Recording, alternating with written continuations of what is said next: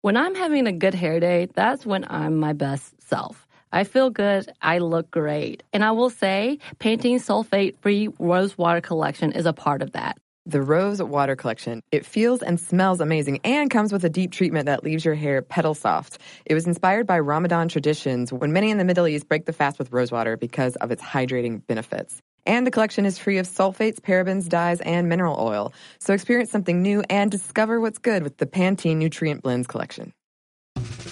I'm Hugh Atchison. I'm a chef, a restaurateur, a traveler, and now I'm the host of The Passenger. People ask me all the time, what's that list of places to go in this city, in that city? And this show is dedicated to that idea. Immersing yourself in that culture and finding out what's intriguing and what we think about the future of that place as a visitor, as a passenger. The first season of The Passenger premieres February 27th. Subscribe on the iHeartRadio app, Apple Podcasts, or wherever you get your podcasts.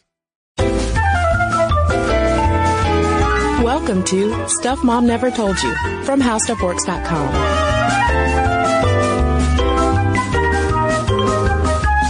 Hello and welcome to the podcast. I'm Kristen. And I'm Caroline. And we are getting technological about our menstrual cycles today. That's right. We're bringing our periods into the 21st century? That's right. I guess they were already there because we're in it. Right. But now they can be on our phones and we can share our periods with each other. Sounds like a mess. So I posted about period and fertility tracking apps on the Stuff Mom Never Told You Facebook page a while back because the New York Times published this article proclaiming that period tracking apps are changing girl culture. Interesting. So getting more people to talk about them? Yes. Like destigmatizing them, making periods fun. Oh, finally. Right? Yeah. And I asked Stuff Mom Never Told You fans whether they use these apps and what their favorites are. And overwhelmingly, y'all said, heck yes, we absolutely use them. And the user favorite appears to be Clue, which I've also noticed in a number of other period tracker app reviews that Clue stands out from the rest. So you get your period in the library. Yes. With the candlestick. Yes. Mm-hmm. And Tim Curry shows up and everybody's like, what's going on? Well, no, Miss Scarlet. I mean, it is Miss Scarlet, right?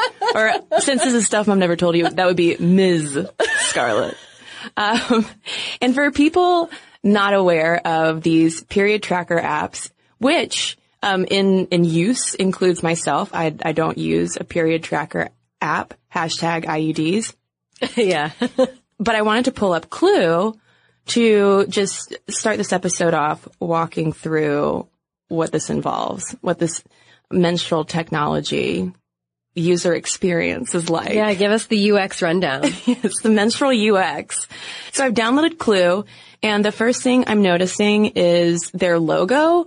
Looks like a biohazard symbol. Kind of, yeah, like red biohazard. Puffier, like if a cloud and a biohazard got together. Yeah. Used the period tracking app to have a baby. It would be this. That's what their symbol would be. So we love the symbol.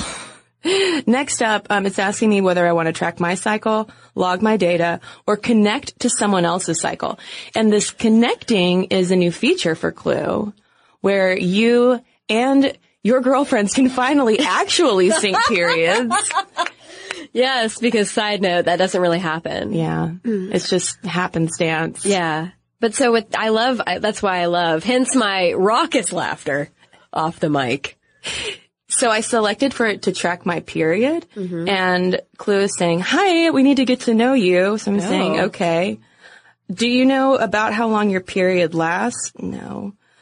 Okay. Clue will use the global average of 4 days for now. Do you experience PMS? As my husband. I'm just kidding. Okay, so this is going to be a very long process if I walk through all of them, but it's going to ask me about my birthday, my height, my weight. Oh, sets up period reminders. We've got birth control in here. There's a health app. So it really is wanting to know all of my stats. And this is pretty cool because, Caroline, how often when you go to the doctor and they ask you when your last period was, do you ever know?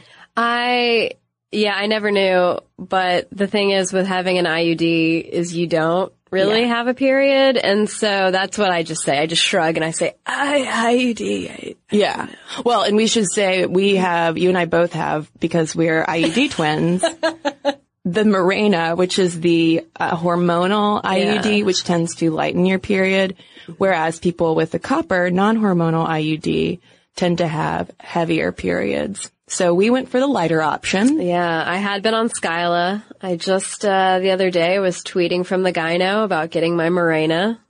So, it was an experience. It is an experience. But the whole thing, reading about these period tracking apps, the thing that I find appealing about them, and I've never used one, and I don't really foresee myself using one, is that it seems like a really great way to be in touch with your health, not just your period. I mean, yes, it's a way to figure out how long and how heavy and how that corresponds with your health and all that stuff. But it seems like these apps in general seem like a nice tool as part of your holistic approach to your own health, of tracking how you feel and trying to see where that intersects with actual health issues going on. Well, especially considering how there are so many health conditions that happen to biologically female bodies, like endometriosis, fibroids, polycystic ovarian syndrome, where women tend to have to go to multiple doctors to figure out what's going on. And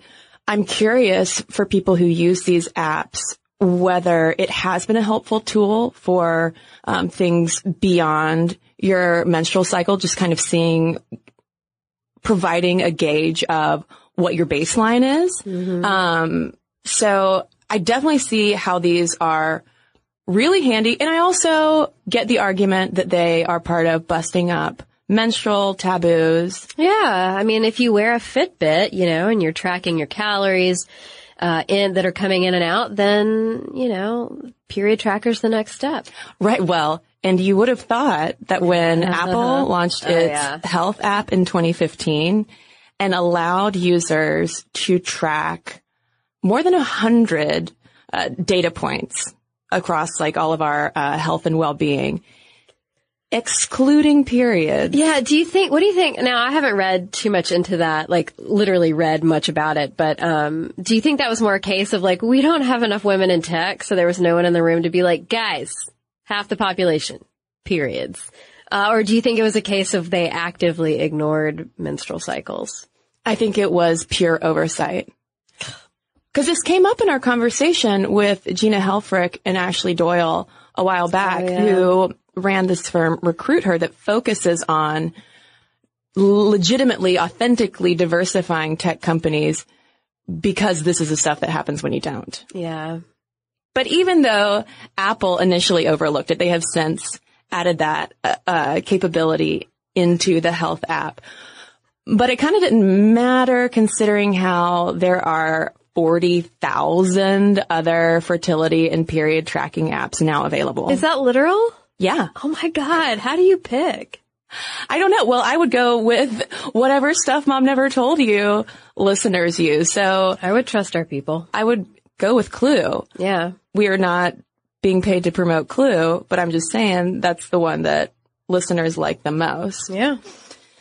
But here's the thing. Aside from the basic utility of these apps and this technology, once we dig into the industry and how period tracking has evolved from this pen and paper thing that women, and especially second wave feminists, were into doing and really didn't need any technology for, to today's period tracking landscape that has in many ways monetized our menstrual cycles, we start to see a lot of stuff happening in here that have nothing to do with our health and well-being.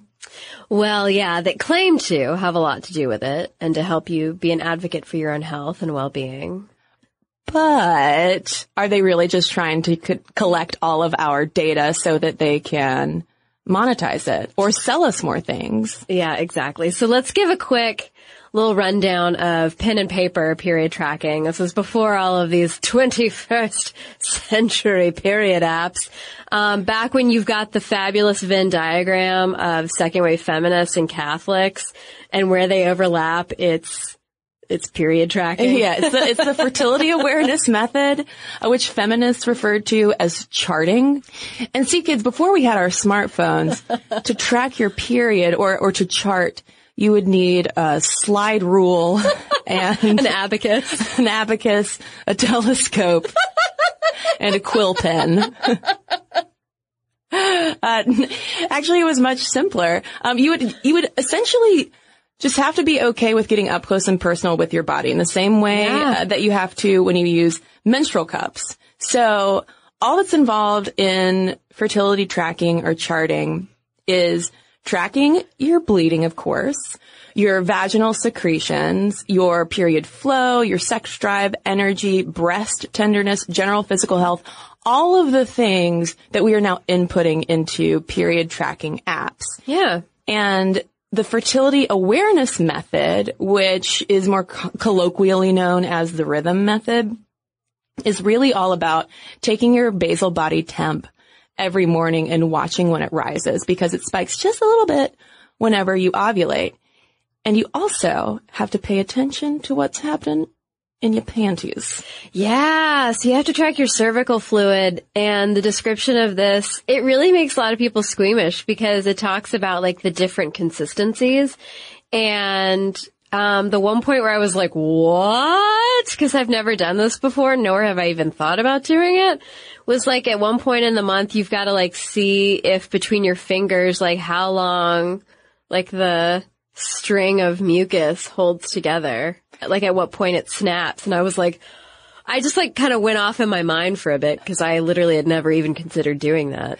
Well, and what I had no idea about in terms of why the more mucousy cervical fluid means you're ovulating. Oh, yeah. Is because throughout the month, the structure of your cervical fluid actually changes, which is why it changes consistencies, in order to better trap sperm. Oh my God, I know there was a description at one point that was like, yeah, when it's at its thickest, it's shaped like a lot of little tubes to have the sperm just shoot to the egg, like they're on some sort of express train to parenthood. I had no idea. Yeah, all of that was going on in my dirty underwear. I know, it gives new perspective to that joke at the beginning of Jenny Slate's Obvious Child. You were just reading my mind. Listeners, if you haven't seen Obvious Child, by the way, do yourself a favor. But it's not just the basal body temperature and cervical fluid you have to watch out for with the fertility awareness method. You also have to pay attention to your cervix shape, which when I first read that, I thought, only my doctor knows how to do that. But in fact, all you need to do to monitor your cervix shape is your middle finger. Give a middle finger to your cervix. No fancy instruments are required. I mean, you can have a clarinet. Oh, yes, if you wish. But with the other hand, you need to insert a finger into the vaginal canal. I love what a multitasker you are. You're just playing your clarinet, checking your cervix. I always wanted to play the clarinet. And now you can with charting. But all you do is insert, they suggest your middle finger, since it is the longest, into your vagina and feel for the texture of your cervix. And usually the softer it is, the closer you are to ovulation.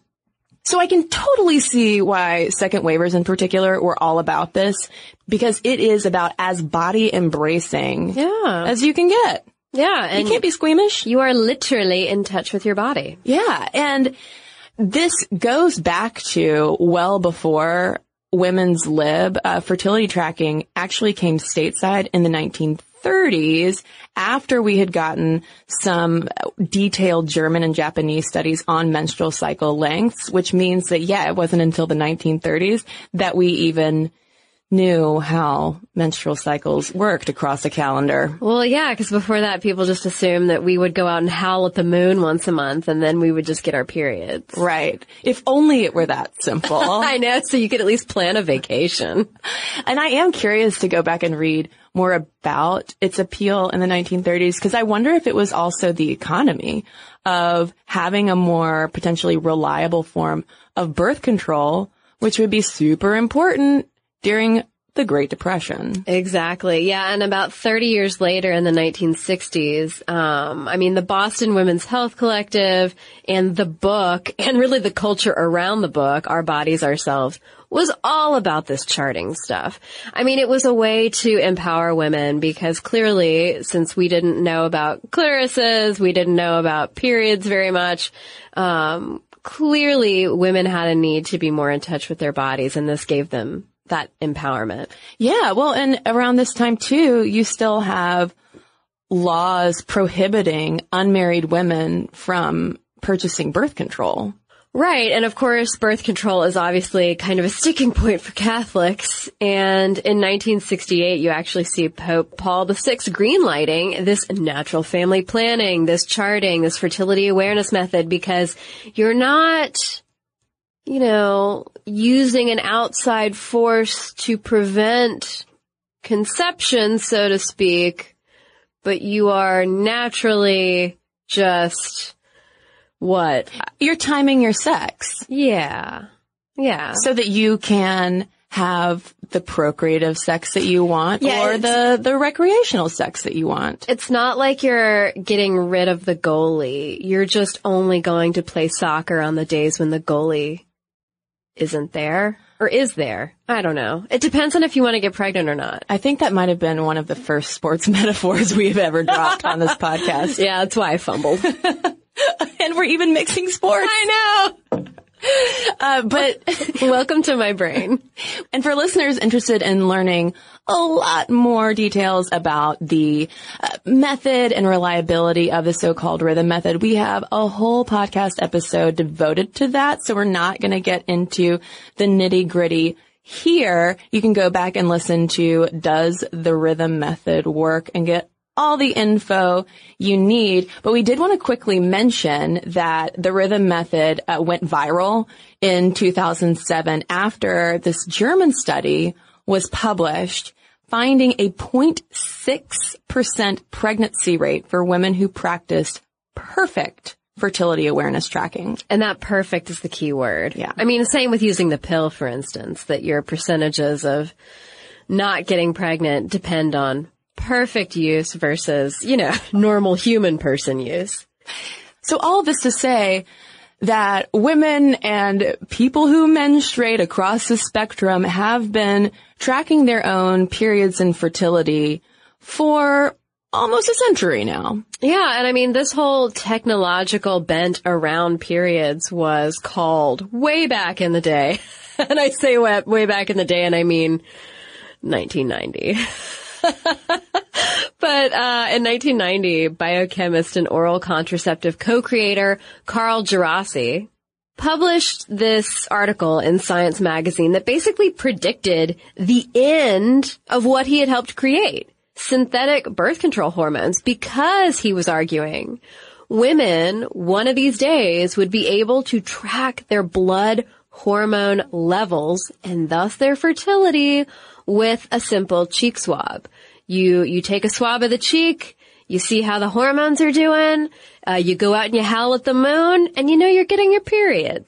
And I'm so curious to know what Dr. Djerassi would think about this period and fertility tracking industry today, because we obviously aren't to the cheek swab stage, partly because it's not really in pharmaceutical companies' best interests. Right, but it's interesting because we're clearly at the cheek swab stage for other massive things in our lives, like, 23andMe or the Ancestry.com DNA testing stuff, where, there was an article about a girl who literally found her biological father through doing one of those, 23andMe cheek swabs. Oh, wow. So, we're there. It's just a matter of exactly Is the pharmaceutical industry going to continue to play goalie, to refer to an earlier sports metaphor?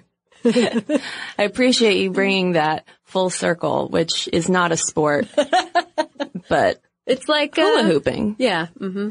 So we're going to take a quick break, and when we come back, we're going to talk about why Silicon Valley investors want to get in that goal, so to speak, alongside those pharmaceutical companies, and whether these period tracking apps are really just monetizing our menses.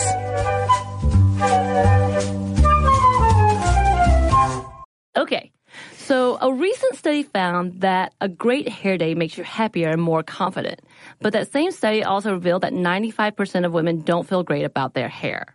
I can definitely relate to the confidence part, because if my hair is doing something a little weird, something I don't want it to do, then I can't stop thinking about it the rest of the day.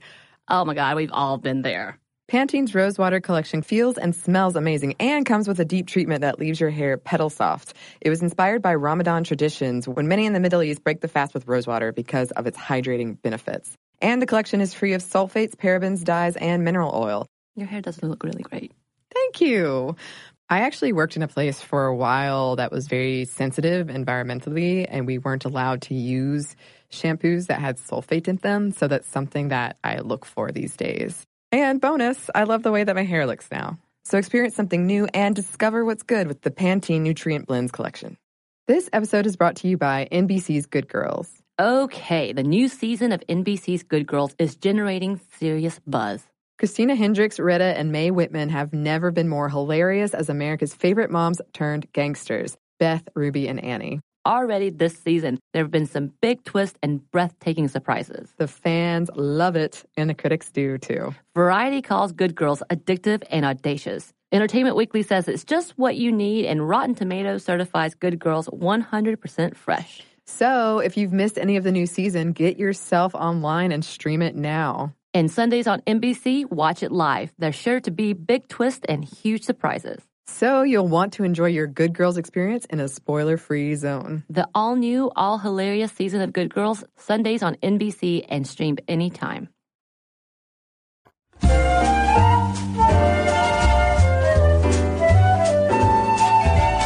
So when you first start reading all of these trend pieces and think pieces about period tracker apps, menstrual cycle apps, pregnancy apps, I mean, it sounds pretty cool. You know, it does sound like a great way for women and their partners to actively be able to be in touch with their health, whether the goal is to get pregnant or to stay not pregnant. And, you know, when I'm first reading all of these articles that Kristen and I were swapping, I was thinking, yeah, like this is really cool. This is great. Like it is a Fitbit, you know, for your ovaries or whatever. But the more you read these pieces, and the more you pay attention to who is being interviewed, who is doing the speaking, who's doing the innovating, the fundraising, the fund giving, you start to realize, oh, this is a tale as old as time. You know, Kristen and I have done so many episodes, you know, teaching, for example, the history of the gendering of teaching or librarians, where a field was pretty feminine or female dominated until men figured out a way to professionalize and monetize it. And I don't mean to, you know, take a dump on these tech bros who are creating these apps for women and their partners to use, but it is something to keep in mind as you discuss the technology around women's bodies. Well, and also, too, something to keep in mind is that the one big standout from all of the guys who are getting involved with these period tracking apps is Clue. Yeah. Which was developed by a German software developer named Ida 10. And what I also paid attention to as we were reading was how the guys framed these products versus how Tin framed these products. Because you do see a bit of a difference, understandably, because Tin gets a period. Right. Presumably. Maybe she has an IUD too. I don't know. So there were just some very unexpected gendered patterns in how these are promoted, and also some red flags about what this is really monetizing, what the real motivation is, because it's no surprise that venture capitalists would toss some money at this technology because A, who does not like the buzzy ring of a Fitbit for your period? Okay, show it to me. And also, by 2018, women around the world will drop more than $23 billion on contraceptives, and Americans already spend $5 billion annually on assisted reproductive technology. And that's coming from a 2013 study from Transparency Market Research, which was cited in a terrific long read all about period tracking technology in The Guardian by Moira Weigel. Yeah, it was a great overview of all of this. And I mean, yeah, those numbers are staggering. And the whole thing about assisted reproductive technology is something that comes up over and over again with a lot of these guys and gals in the tech scene saying, look, this is an information problem. That was one guy's quote, that if only we knew more about how women's cycles functioned and where their cycles intersected with other health issues, maybe we wouldn't have to spend so much time and money getting fertility treatments. Maybe we could learn about underlying problems. And I'm going to come back to that information problem quote because it stopped me in my tracks. Oh, yeah. When we were reading for this. But that was said in 2013. But we have to go back a year to 2012 when really all of this started happening. These period tracker apps really started to grab attention, not only in the App Store, but also in tech media.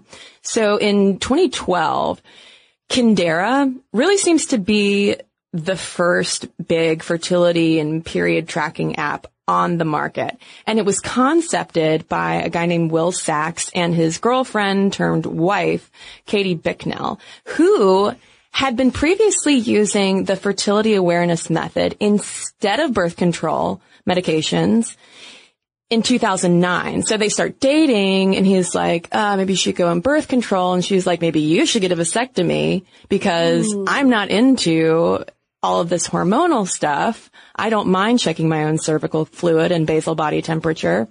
So they realized that maybe this is something that technology could disrupt. But, you know, whereas they were coming at it from the angle of, we don't want to get pregnant right now. We want to use this natural way to prevent pregnancy. Once they launched their app, they realized that a majority of people who were flocking to it were using it to get pregnant, to better nail down those times of the month when they were most fertile. Which, that's even better if you're going to pitch this to a group of investors because your potential market just exponentially increase. Probably not exponentially. There is a limit, I'm sure, to the number of uteruses that you can assist. But the market is much bigger when you fold that into it. So what happens with Sachs and Bicknell is they move out to Boulder, where Sachs attracts the Techstars founder Brad Feld, and Feld and Sachs really start to develop this idea. This is where the whole Fitbit for your period tagline comes in. And as they're developing the story, Sachs and his girlfriend turned wife, Katie Bicknell, start pitching it so that they can drum up some venture capital. And this is where things really start to get interesting because Katie Bicknell in particular, not Will Sachs, encountered some difficulties talking about periods and fertility tracking to rooms usually full of very rich men who were kind of squicked out. Yeah, I mean, she told The Guardian that these investors were, quote, freaked out when she was there in front of them talking about blood and mucus. She even impersonated one of the guys by doing a bro grunt, as his reaction to what she was talking about. But the thing is, she said, yeah, I mean, you've got the stereotype of the squicked out older rich dude who doesn't want to hear about periods and mucus. But she said, the older female investors were even more uncomfortable than their male counterparts. Yeah, she said when women were in the room, they tended to, quote, just tune out. So, I mean, some fascinating dynamics happening in that room that we could also do a whole podcast on. But right out of the gate, there's the taboo that these apps are potentially busting. And also this resistance, at least anecdotally, to a woman selling a product for a woman's menstrual cycle and fertility. And I say that because in 2013, Bicknell ended up leaving Kindera completely in order to save her marriage to Will Sachs because it was just creating too much conflict. So she leaves. Sachs takes over and they find a woman to replace Bicknell. While all of this is happening, a guy named Max Levchin, who co-founded PayPal, also starts thinking, this whole fertility tracking thing could be a real gold mine. So he launches this buzzy Glow app that raised, wait for it, $23 million in venture capital in 2 years. Now, obviously, someone who founded PayPal is going to walk into a venture capital investment room with more cachet than a Katie Bicknell or a Will Sachs who are just starting out. Oh yeah. I mean, I used PayPal just last night. So I use it all the time. It's terrific. But it made me instantly wonder whether this is also a reflection of the difference of a guy talking to other guys about this product that can make them money that also happens to deal with women's periods versus a woman standing there talking about blood and mucus to a group of men and women who are like, oh my God, this is the last thing I want to see. This is a boys club and a woman is in here talking about a menstrual app and just putting us even more into a pink box. I'm kind of projecting, but this is just everything that was going through my head as I was reading this. And old Max was the one who, when they announced the Glow app at the All Things D conference, described infertility as an information problem. Yeah. That's a really sensitive way to approach infertility for the millions of people who are affected by it. I mean, it makes total sense to frame it that way to the crowd sitting at an in-group tech conference. Mm-hmm. But that's when I was like, oh, wait a minute. Whoa, they are monetizing our wombs. 100%. Oh, yeah. I mean, granted, Glow is free, but Glow is making money from the data that we are putting into it. Well, sure. And I mean, whoever you are, whatever you're trying to make money on, one of your basic baseline strategies is, how do I attract people who are not currently, fill in the blank, using this thing, reporting this thing, who's not reached by this market already? And so if you're a tech guy and it's like, what has not been techified yet? What can we disrupt? Yeah, oh God. Let's disrupt infertility. Yeah. I mean, that really seems to be what the big pitch is. And I mean, we're not saying that everybody's motives here are bad or that we disagree with the idea of making money off of this idea. But the thing is, I think there is a different approach when you're looking at it as, here are a bunch of humans we need to help versus we can make bajillions of dollars. Right. And it's also reminiscent to me of conversations we've had about empowertizing and using female empowerment and feministy vibes and outright slogans to sell products. It feels similar to suggesting that infertility can be solved simply by logging your data into an app. It just seems highly reductive and offering a mighty big promise to people and couples who are dealing with a very intense and sometimes emotionally grueling and sometimes physically exhausting issue. Yeah. And then of course there is the question, I mean, you mentioned data. I mean, there is the question of like how aware, if you are someone struggling with infertility and you're looking at this app as the solution to your problem or a potential solution, are you aware of the fact that they're data mining you? Are you immune to it because you've been on Facebook for so long and you just assume nothing's private anymore? I mean, there is the very great potential that having this population of people on these apps will benefit science, and that perhaps it will pull back the curtain on intersections of health issues and fertility. But kind of in the meantime, things look a little shady. Absolutely. Because, I mean, we need to address precisely how these are being monetized, because a lot of times these apps are free. So wonderful. So why would we have a problem with someone providing a free resource for us? Well, because nothing's really free. There is no such thing as a free lunch in Silicon Valley. I'm assuming, unless you're at Google, right? Don't they have like really nice lunches? I think so, yeah. But there's this profit model split between Kindera and Glow that's really interesting, where Kindera is focused on making money by building product. So they have something called Wink, which is a basal body temperature sensor that you can buy that will help you more closely monitor your fertility.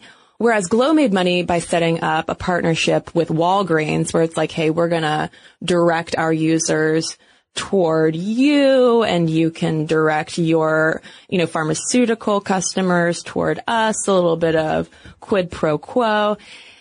Not to mention that people's data is worth everything these days.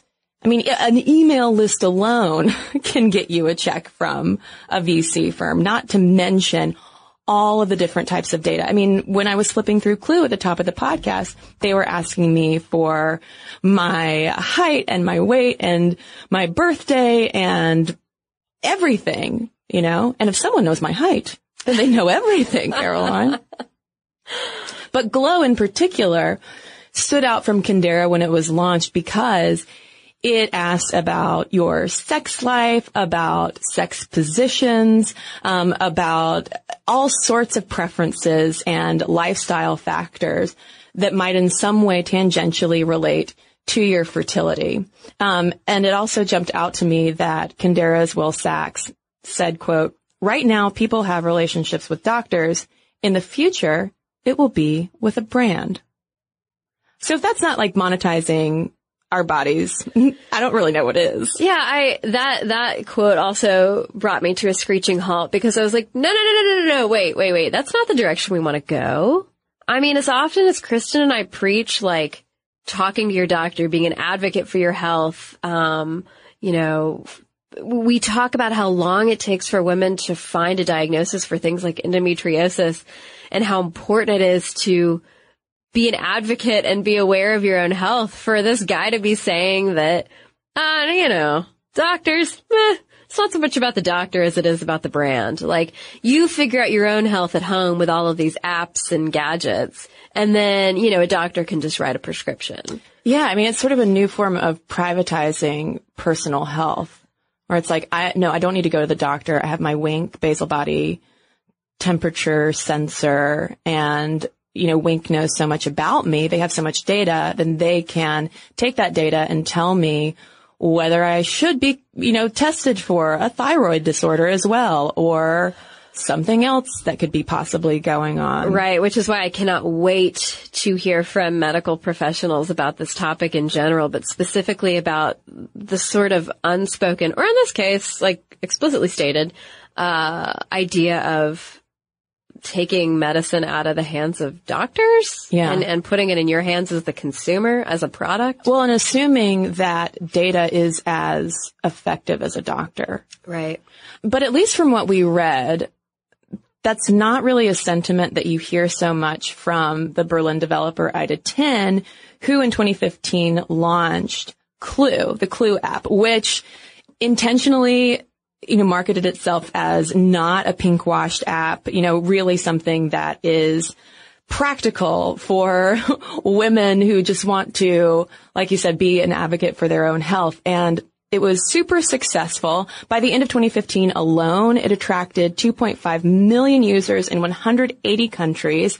And because of the popularity of Clue and these other apps, this leads us to that New York Times piece that kicked off our conversation about whether these period and fertility tracking apps are changing our girl culture.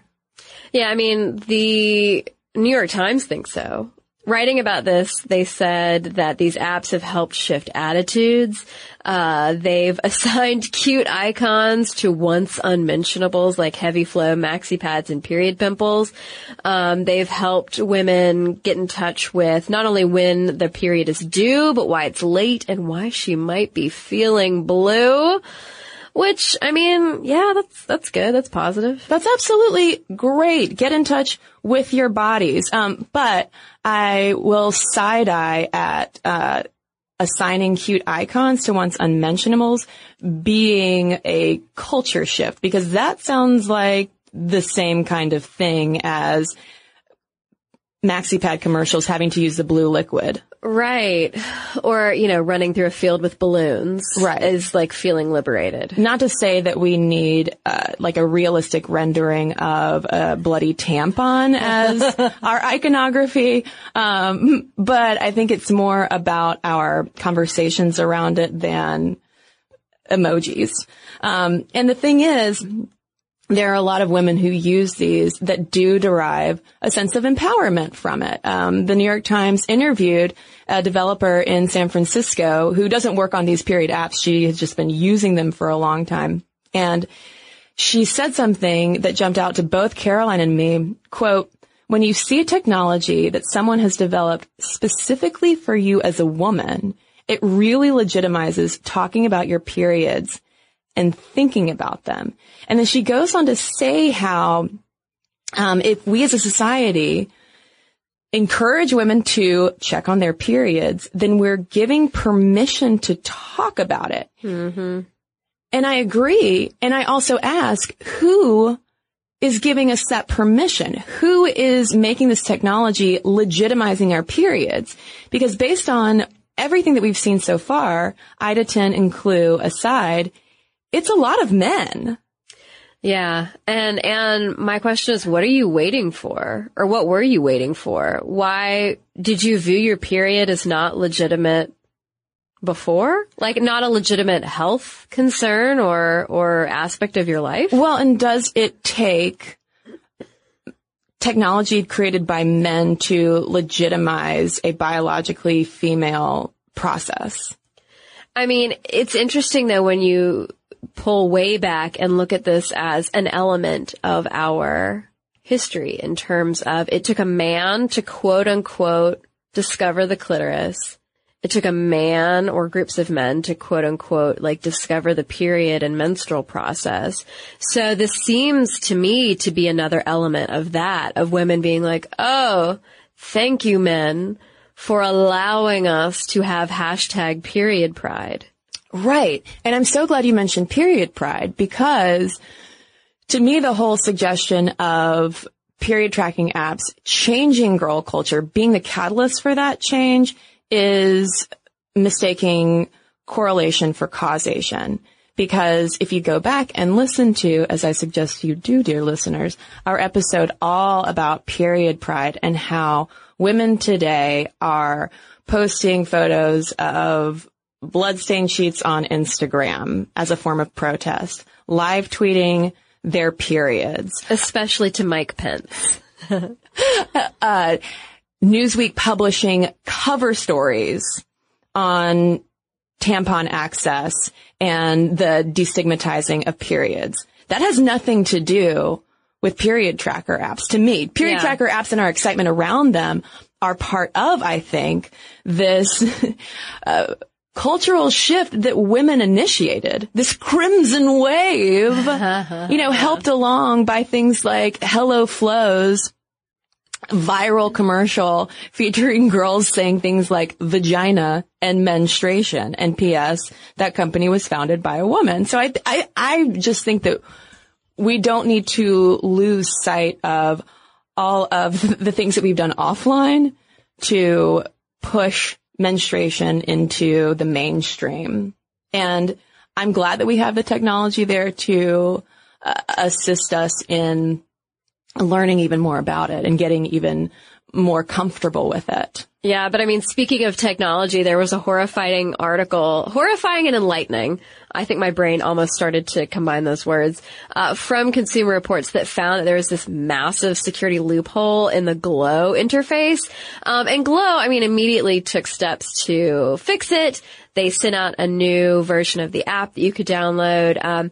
But it goes back to like, you know, all of these things are meant to not only make money for their developers, but also, you know, to put people in touch with their bodies, to help couples get or not get pregnant or whatever, to help trans men understand when their periods are coming so they can be better prepared. But you can't ignore issues of security flaws, especially when with some of these apps, it's almost too easy for like an ex-partner, for instance, to view your data. Right. And especially if that data involves things like the sex that you're having and other lifestyle factors where you are, that could turn very problematic very quickly because, you know, one attractive feature of a lot of these apps like Glow and Clue is that you can sync up, so to speak, with, your friend if you want to do that, but especially for people who are trying to get pregnant or couples who are trying to not get pregnant, you can sort of track fertility throughout the month together, which is great. I also like that they are inviting partners into this process as well, because especially if we're talking about dude partners, yes, you do need to be more familiar with the menstrual process and be more comfortable with all of that. But if you're going to use these apps, you need to read the privacy agreements because fertility apps and other like health apps like the Fitbit are not covered under HIPAA. So apps have a lot more liberty to use and, of course, monetize your healthcare and lifestyle data. Right. Yeah. So like you can't get a PayPal co-founder going to your hospital and saying, hey, for every woman who walks in these doors, could I get her data on her height, weight, period stuff, pregnancy stuff, whatever? They'd be like, get out, security. But he can just pull all of that stuff into a little data basket from the app and use it however he chooses. And that data is especially attractive if it's coming from people who are trying to get pregnant, because that is catnip for advertisers, because people who are trying to get pregnant are about to buy a lot of stuff. Yeah. So it's concerning to me also that right now the FDA's policy for all of this is just exercising, quote unquote, discretion on pursuing privacy violations. But it's like, if this is the future, if this is the future of health, if brands are replacing our doctors like Will Sachs thinks they will, HIPAA needs to hop on board fast. Hippity hop. Hippity hop over there, HIPAA.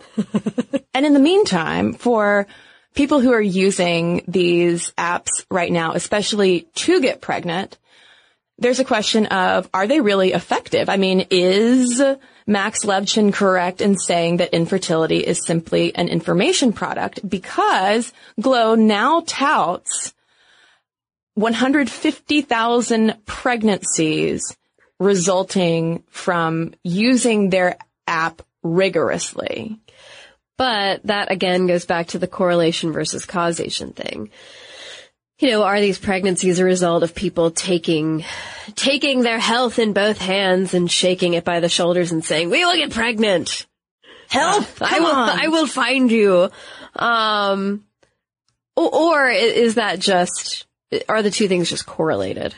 Right. Because Wired Magazine actually went back and unpacked the study that came to that 150,000 number and found that the data only control for age. So you have a lot of other factors that could contribute to this. Well, a lot of other factors, but also the idea of like maybe the number of pregnancies is so high because the people who already want to get pregnant are getting these apps and using them. Right. And they're probably doing everything in the book that you can possibly do to promote pregnancy. Right. In the words of one endocrinologist that Wired talked to, really what might be going on is Glow is measuring our motivation to conceive rather than actually helping you to conceive. So I'm really curious to hear from people on that, because this is an issue where you've got the users who are interacting with these apps every day, multiple times a day, and, you know, kind of having these apps become a part of their life. But then you also have tech developers influencing things, and then you also have the medical side of it. So I'm hoping that we'll hear from people from all of these perspectives. But before we go, we do want to emphasize that if you aren't trying to get pregnant, if you're trying to not get pregnant, I should say, this is not a replacement for birth control and contraception.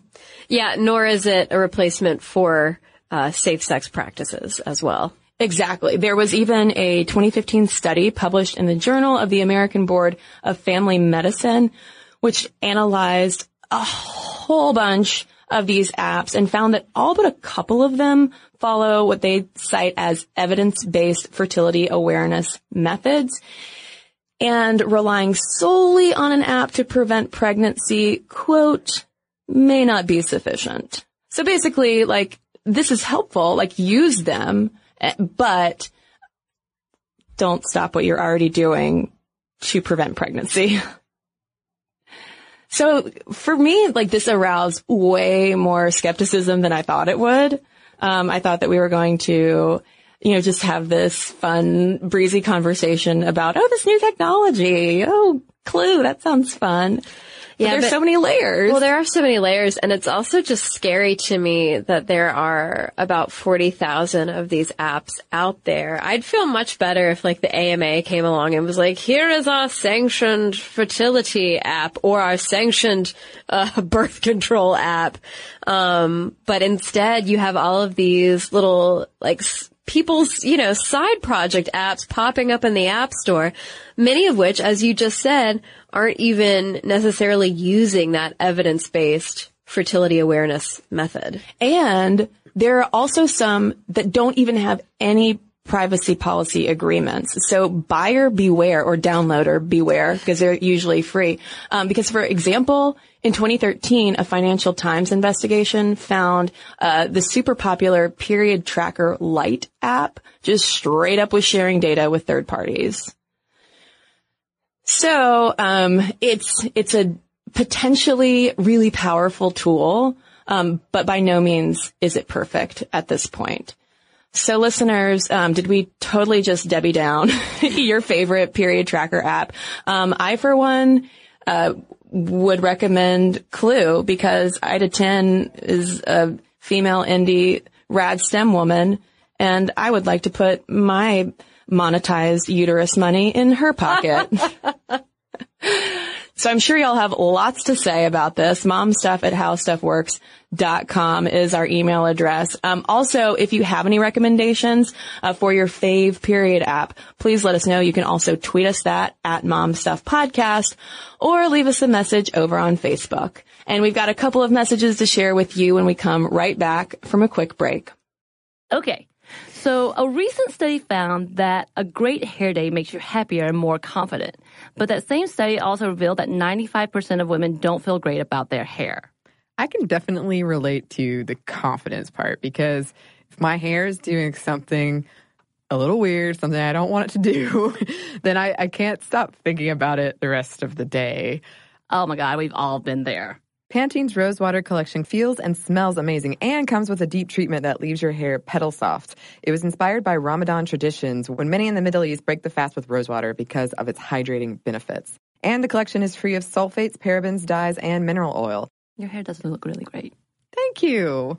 I actually worked in a place for a while that was very sensitive environmentally, and we weren't allowed to use shampoos that had sulfate in them, so that's something that I look for these days. And bonus, I love the way that my hair looks now. So experience something new and discover what's good with the Pantene Nutrient Blends collection.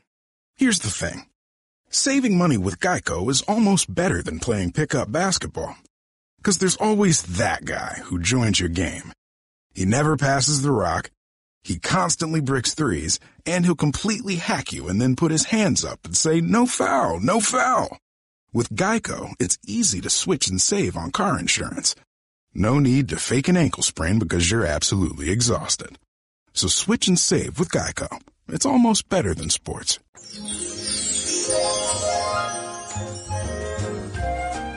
Well, I have a letter here from Sandy in response to our episode on women and heroin.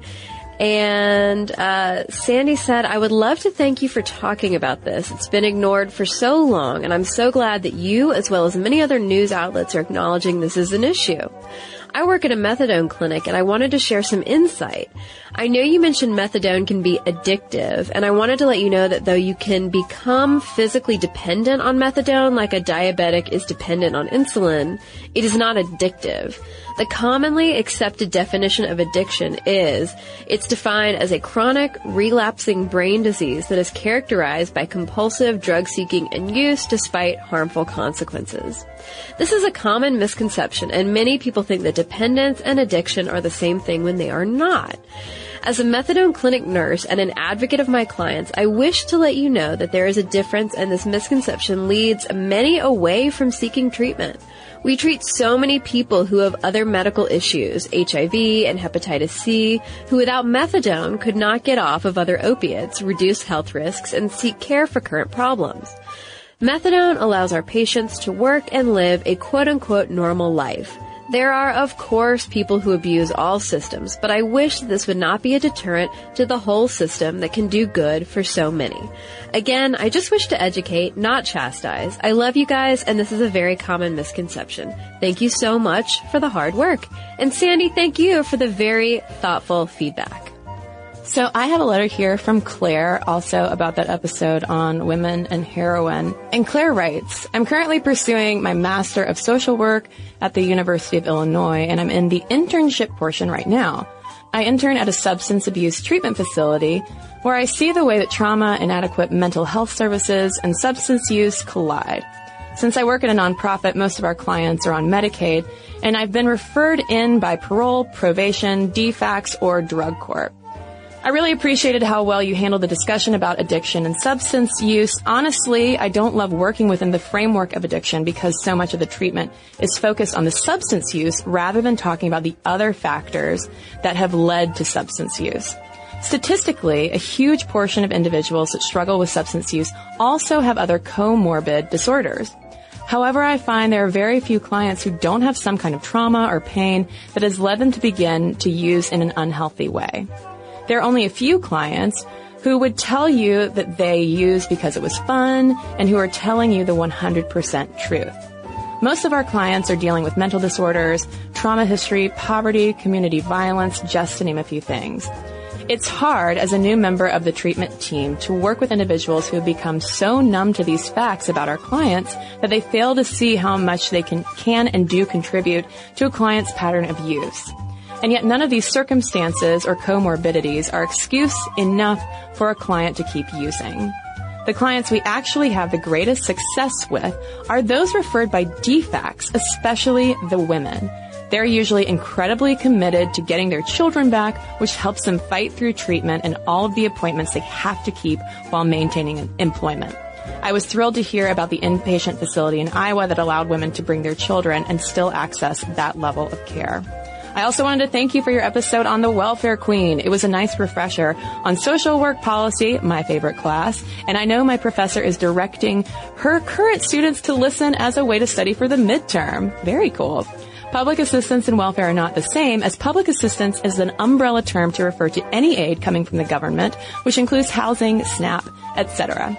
Looking forward to the future episode on women in social work. Please, all caps, touch on the fact that we don't get paid very much because we are also given good karma. Ooh. Yeah, we're definitely going to have to come back to look at women in social work because there is a lot there to discuss. So thanks for kicking off that conversation, Claire, and sharing your insights. And thanks to everybody who's written into us. momstuff@howstuffworks.com is our email address. And for links to all of our social media, as well as all of our blogs, videos, and podcasts with our sources, so you can learn even more about period tracking apps, head on over to stuffmomnevertoldyou.com. For more on this and thousands of other topics, visit howstuffworks.com.